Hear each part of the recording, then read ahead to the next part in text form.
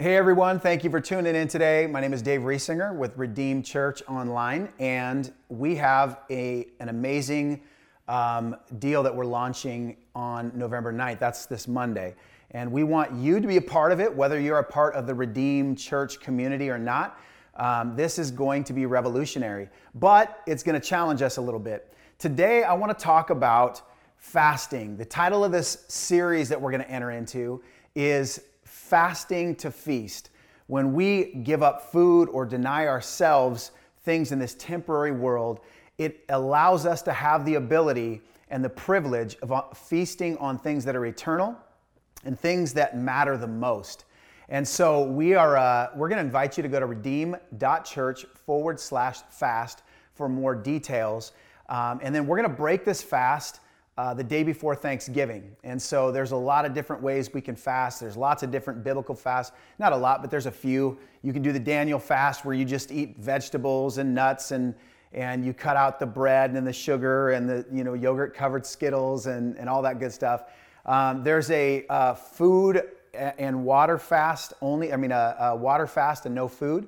I'm on the Twix ice cream only diet. And so I'm fasting everything else. I'm kidding. And then there's other things. The Bible says one version was fasting from sex in marriage. Let me say that again, in marriage, for a time. And then he says, but come together quickly so that Satan doesn't tempt you. There's lots of ways we can fast, but the whole point of it is to deny the cravings of the body and this carnal nature so that we can give ourselves more to experiencing the creative, authoritative power of God, and so that we can bring things behind the veil into the visible. It's incredible when you really commit to fast, the supernatural miracles of healing and restoration that take place in our lives. And so we're going to encourage you to write down prayer targets. We're going to have something online that you can look at, fill in your personal targets that you're going to circle in prayer, and you're going to fast with expectation, and you're going to believe that God is going to bring it to pass. And then we've got some prayer targets for Redeemed Church that we're going to ask you just take a few minutes every day, and when you would normally eat a meal or prepare a meal. How many know that if you're the cook in the house, it takes a long time to get all this stuff out, make it, feed, clean up. So think about all that time freed up. Just even a meal or two a day, and giving some of that time to the Lord to pray and seek Him. And so we're going to talk about that. But have you ever had one of those times in your life, one of those why didn't someone tell me sooner scenarios? You know what I mean? Like, how did I not know about this? This is awesome, and I'm just finding out. I experienced this a couple ways. One was the voice-commanded remote control. Have you ever had the remote control? Some of you have it right now. So you're going on to Netflix or on demand, trying to order up a Vudu movie. Not a movie on Vudu, but like it's an app. Never mind. But we had this remote, and like one button would literally take 300 pounds of pressure per square inch, and so you'd be clicking up, and like I'm just like my thumb is about to break, trying to like get it and point it in the right direction. And then another button was like a hair trigger. You hit it and it puts 2 or 3 letters in. And before I lose my salvation with this remote, I would just hand it to my kids, and because I want to keep my cool. And then I discovered, there's voice commanded remote control. So like, how did I not know about this? Why didn't somebody tell me this sooner? You just literally push a button and you just say Christian Hunting Channel, or Christian Boxing HD, or Christian Shopping Network. Everything's Christian. No matter what, you just say Christian in front of it so we can watch whatever. You don't judge me. But I was like, man, why didn't someone tell me this existed, right? Another one, this is a true story. Most of my stories aren't true, so I had to clarify that. I'm kidding. So, but kiwis. Come on, raise your hand if you love some kiwis. You know when you get that fruit salad and they put in all that cheap filler fruit, but then you're in line and you go for the strawberries, the blueberries, and the kiwi. I'm the dude who picks all that out and leaves everybody with the cantaloupe or whatever that cheap stuff is. But I just realized, because you got to kind of work at a kiwi, I just realized like 6 months ago, you can actually eat the whole kiwi. You can eat the peel, and it's actually beneficial for you. I've been crushing kiwis. Like, I'm 32 years old and no one's, a little older than 32, but no one's told me this, and it actually tastes better. And here's the thing, I hope that this prayer and fasting series to you is the same thing. Like, why didn't someone tell me or explain this to me? Why didn't I know that fasting could be so revolutionary and so life-changing? And so that's what the goal is on this series. And so if we're going to get there, though, then we need to revisit why fasting is important, why it's necessary, and why it's powerful. You know that the disciples did not fast. Well, if they didn't fast, then why do we fast? I mean, Jesus fasted. So why did the Pharisees say, hey, your disciples don't fast? Well, Jesus was with them. And he said, while the bridegroom's here, there's no need to fast. I'm with them. But there's a time coming soon where they're going to fast. And Jesus didn't even make it really optional. He's like, this just needs to be a part of your existence.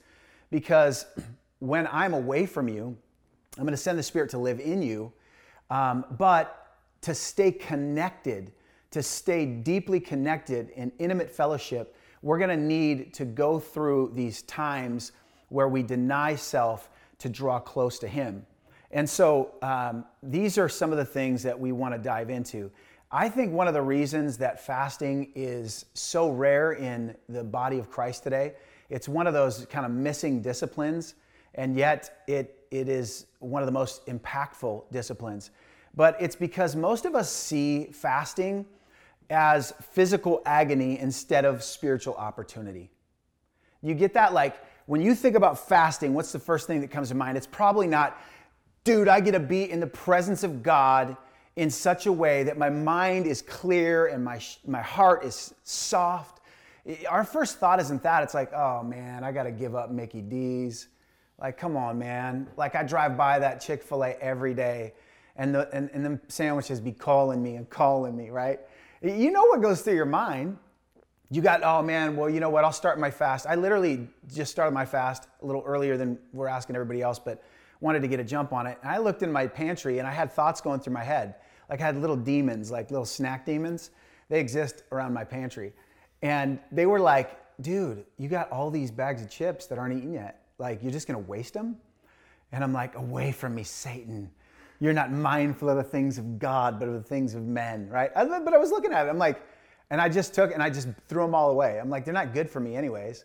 And I didn't want the temptation there. But we have this like, I don't want to give that up. And so it's physical agony over spiritual opportunity. Or most see it as the things that I have to give up versus the eternal things that I get to attain. And so we have to look at fasting from a different perspective. It has to be not about what I'm losing, but about what I'm gaining. You know, at the end of the day, the reason that, I'll make a confession here. Like, food is a medication to me. I work out a lot. I'm not as chiseled as I once was, but I burn a lot of calories, but I eat a lot of calories, and sometimes it's a stress reliever.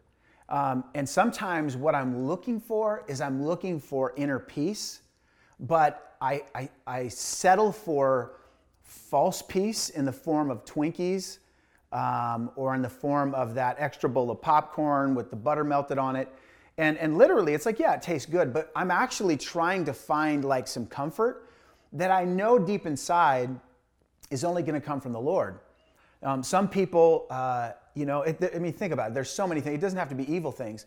But when I deny myself those things, I realize like, wow, what I'm attaining by denying myself, I am hungry in the body, but I am feasting in the spirit. We see that our body stops controlling us when we fast. We see that our spirit man is now leading our soul, and our soul is commanding our body in that order. That's called integration. And when we don't have that, and the body's in control, and the soul's in the middle, and the spirit's fighting against the other parts of us, that's called disintegration. That's when our life with Christ is not integrated. So fasting helps us get on track with that. And so if I'll let the Holy Spirit fix my expectations on the miraculous harvest, it will give me beautiful perspective and power over the hunger I feel while I'm fasting. So let me tell you about my first experience and why I kind of had a real hard time for years after this with fasting.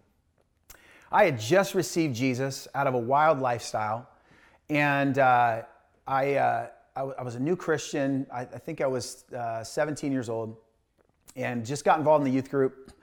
And they took the youth pastor and another guy, they were about 25 years old, and they took about 15 of us guys up to a camping trip for 3 days.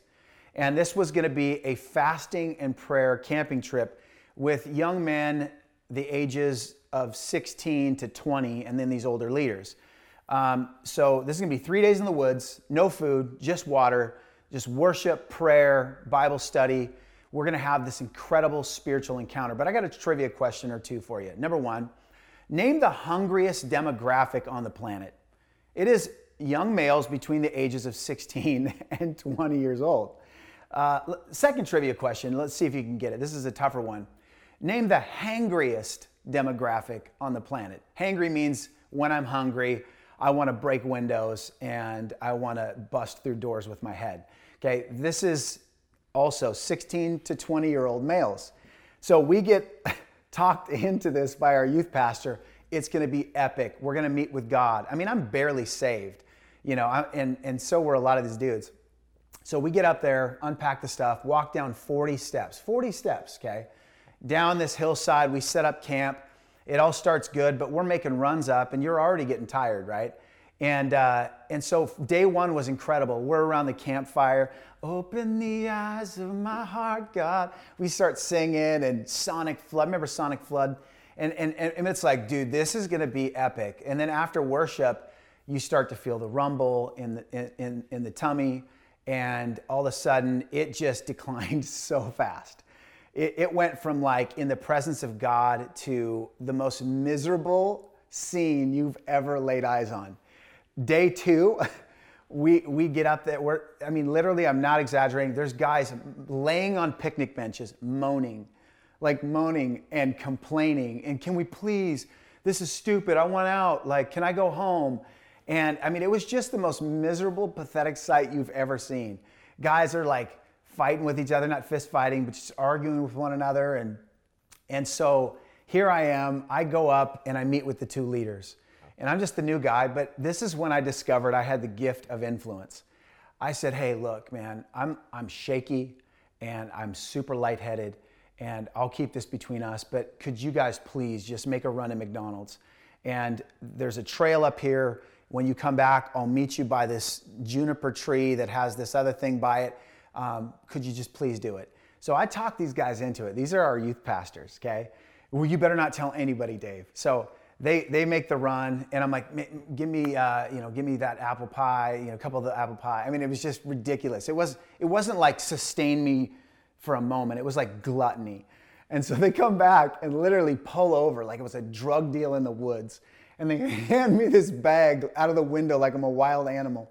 And I crawl into the woods so the other dudes wouldn't see me. And there I am, literally sitting underneath these branches, and I'm feasting on McDonald's while my brothers in the community are moaning on picnic benches. So anyways, we go back and they start getting suspicious. And it was like, why are you guys so happy? Like something's up. Like, there's no way that you have this kind of joy. Like, you ate, didn't you? Where did you go? And so one of them, they sent a scout, started snooping around. They found a McDonald's wrapper, and we were busted. And then all of a sudden, like, division broke out in the camp of the Israelites, and arguments ensued. And our time with God turned really bad. And then we all took a trip to McDonald's, fed them, and came back and had really half-hearted worship. All that said, I know that was kind of a long story, but that was my picture of fasting. So anytime the pastor would say, hey, we're going to go on a fast, I'd be like, nah, I don't want anything to do with that. But here was the issue. The intentions were good, but it needed better revelation. We knew what we were doing, but we didn't really know why we were doing it. When the hunger pains came, it was just like, what, endure? And somehow if I like resist the hunger, that somehow God's going to do something? No. It's about getting focused on what we are trying to accomplish with God in our hearts, breakthroughs and miracles. And so it took me some time until I actually experienced a fast where my perspective was right, and it wasn't on hunger, it was on a harvest. Let me read you a couple quotes on fasting, because fasting is feasting on fellowship with God. This is Hudson Taylor. He was a missionary to China. He says this is so powerful. In Shanxi, I found Chinese Christians who were accustomed to spend time in fasting and prayer. They recognized that this fasting, which so many dislike, which requires faith in God, since it makes one feel weak and poorly, is really a divinely appointed means of grace. Perhaps the greatest hindrance to our work is our own imagined strength. And in fasting, we learn what poor, weak creatures we are, dependent on a meal of meat for the little strength which we are so apt to lean upon. I love that. See, fasting helps us understand our dependence upon God, because we have this spoiled brat, this furnace that begs us all day long, feed me, feed me, feed me. God created that appetite. Food is not evil, but this natural desire, I heard a pastor say one time, the same flesh that craves a cheeseburger when I'm trying to diet is the same flesh that will crave an illicit sexual encounter when I shouldn't have one. So think about this. This carnal body, it desires sleep, it desires sex, it desires food, but then it ties into this ego part of us, which is our soul, and the body can influence the soul, the body. And how do I kill that nature? I starve it and I deny it and I feast on the spirit. And all of a sudden I feel my inner man that Jesus has sanctified and purified through his blood. It starts to take control, my spirit man. And because it's stronger based on the fact that I'm feasting on God, it starts to put to death those things that the carnal man craves. And we see how dependent we are. Here's another one. The purpose of fasting is to loosen to some degree the ties which bind us to the world of material things and our surroundings as a whole, in order that we may concentrate all our spiritual powers upon the unseen and eternal things. That's such an incredible lesson. And that ties into this first point. I just have 2 points here. Number one, denying the flesh supercharges faith. This is an incredible encounter that we see, and this is Matthew 17, 14 through 21. And when they came to the crowd, a man came to him, to Jesus, and kneeling before him said, Lord, have mercy on my son, for he has seizures and he suffers terribly. For often he falls into the fire and often into the water. And I brought him to your disciples, and they could not heal him. And Jesus answered, O faithless and corrupt generation. Faithless and corrupt. Another version says, doubting and perverse generation. How long am I to be with you? How long am I to bear with you? Bring him here to me. And Jesus rebuked the demon, and it came out of him, and the boy was healed instantly. Then the disciples came to Jesus privately, and they said, why couldn't we cast him out? They said, we've done this before. What's the deal? Like, it didn't work this time. What's happening? And Jesus said to them, because of your unbelief. For assuredly I say to you, if you have faith as a mustard seed, you will say to this mountain, move from here, and it will move, and nothing will be impossible. But here's the kicker. Now watch this. However, he says, this kind does not go out except by prayer and fasting. Now watch this, just real quick, great faith lesson. He says, you faithless and corrupt generation, or doubting and perverse generation. Listen, faithlessness points to a lack of connection with God. When I'm full of doubt, it means that I have a real weak connection with the Lord. Even if I'm saved, I'm going to heaven, I'm going to get a crown on my head or maybe a headband, depending if I had no good works in my life, but I'm going to make heaven my home. But I still can be saved and heaven can be my future, but I can have a weak grip on the Lord. I can have a weak attachment, a very mediocre attachment. But then he says corrupt. So faithlessness is a weak attachment to God, and corruption is about having too strong of a hold on the world. I'm too connected to the world and I'm not connected enough to God. And so he says, here's why certain things won't move in our lives. You know, this was a demon-possessed boy, but I know there are things in my life. I'm fasting for miracles. I'm fasting during this time, and I'm praying that the Lord would do a work in areas of my life, in my world, and the stewardship that he's given me that I know are not going to just move through the average everyday prayer life. That it's going to take a radical commitment to see heaven move. So he says, faithlessness and corruption, and then he said, here's the cure. You want to cure faithlessness? It's with prayer. Because if your attachment to God is weak, prayer gives you a deeper and stronger grip on the Lord. But fasting helps you break your hold on the world, right? So if you're too attached to the world, fasting breaks that. And if you're doubtful and faithless, then prayer helps that. That's why fasting needs to be mingled with prayer. There are some interesting thoughts that we'll get into over these weeks, but the highest and fullest level of prayer is birthed from an empty stomach. When my stomach is empty purposely, my prayer life comes alive magnificently. And you're going to see that if we commit. Again, fasting isn't about trying to lose weight to get the beach body. It's not about beating yourself up. It's about getting closer to God. Let me share this last point and then we'll close. Number 2, fasting and prayer present God a womb to birth through. In 1 Kings 16, to paraphrase, there's a guy named Ahab. He's the king of Israel. He rules in Samaria for about 22 years. And the dudes that were before him were wicked. They were idolaters. They led this nation in the wrong way. And he was worse than all of them. And so God was going to bring judgment against him. So God speaks a word to Elijah, the prophet, in chapter 17 of 1 Kings. And he says, hey, go tell this dude that there's not going to be any rain on the land until I release it. And I'm going to release it, Elijah, when you speak. And so he goes and he says in verse 1, he says, as the Lord God of Israel lives, before whom I stand, there shall neither be dew nor rain these years except by my word. Okay? And so then in verse 18, there's a 3-year drought and the nation's suffering and the word came to pass. And then God sends Elijah again. He says, I want you to give him the word that rain is now going to come. And so he does in chapter 18, verse 1. He says it, he declares it, and this process takes place, and then all of a sudden rain comes. The word of the Lord was brought forth from heaven into earth through Elijah. Now this is interesting because James in the New Testament actually goes into a little bit more detail behind the scenes of what Elijah was doing. It says James 5:16b through 18, the earnest prayer of a righteous person has great power and produces wonderful results.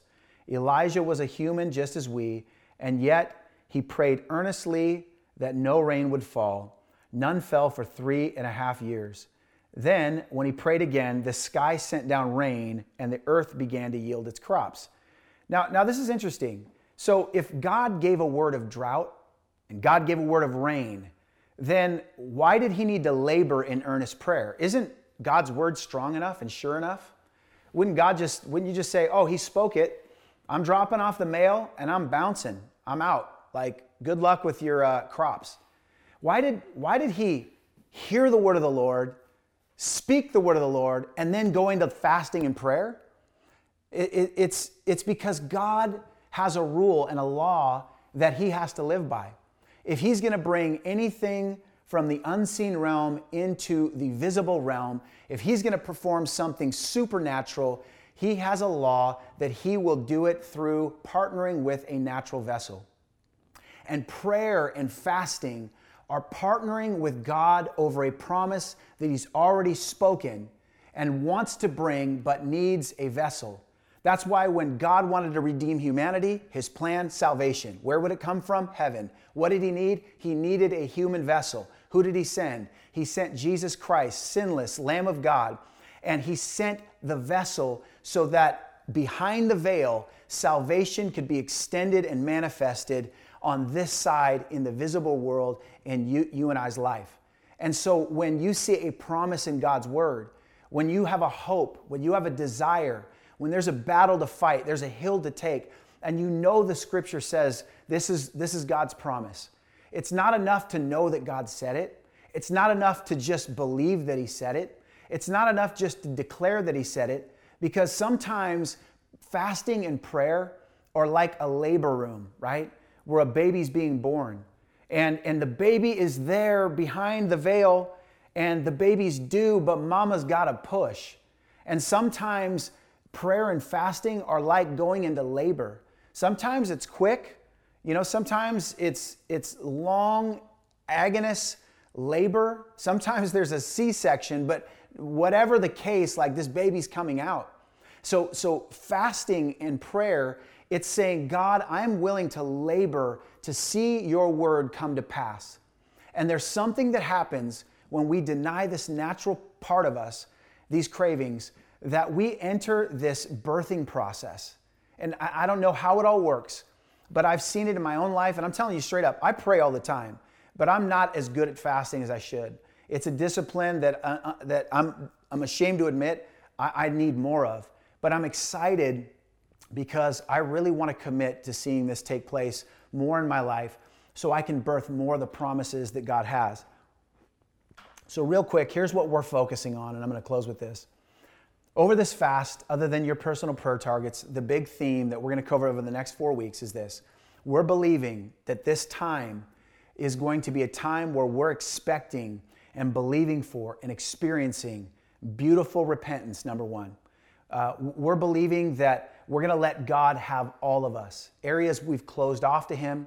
Repentance isn't a negative thing. Repentance is about believing that God is going to change our mind and allow us to see and feel differently as we give more of ourselves to him so we can take more of himself into us and have a stronger attachment on him rather than the world. So a time of beautiful repentance. And then after that, we're believing that it's going to be a time of deep refreshing. Acts 3:19 and 20 says, now repent of your sins and turn to God so that your sins may be wiped away. Then times of refreshing will come from the presence of the Lord. How many out there need refreshing in your life? You're dry, you're weak, you're under pressure. I know for me, I go through times of refreshing and I have times where it's not so refreshing. And for me, I want to live in more refreshing. I want refreshing in every area, every relationship of my life. So we're going to believe for that. Then we're going to believe that God is going to bring divine refocus. That things that we're looking at, things that we're going after, maybe are good, but they're not God. They're not his best. That when we're refreshed and we're focused, that we can see his word more clearly and his plan for our life. And finally, we're believing for miraculous recovery, meaning that we're going to recover what has been lost, recover dreams, recover ground, recover territory that's been lost. And so I want you to take this journey, not for my sake, but for your own. And just test it, right? Just test it. Commit starting on Monday, November 9th, to give something up. Again, you can go to redeem.church/fast and look at some of the various ways that you can fast. But then commit to increase your time with God. For me, I'm doubling my time with the Lord in prayer and the Word. My fast consists of kind of more of a Daniel deal, but Wednesdays, I'm not eating until after my life group, which ends at about 9:30 p.m. I'll have a light meal before bed. And then I'm not going to eat Saturday until after our evening service.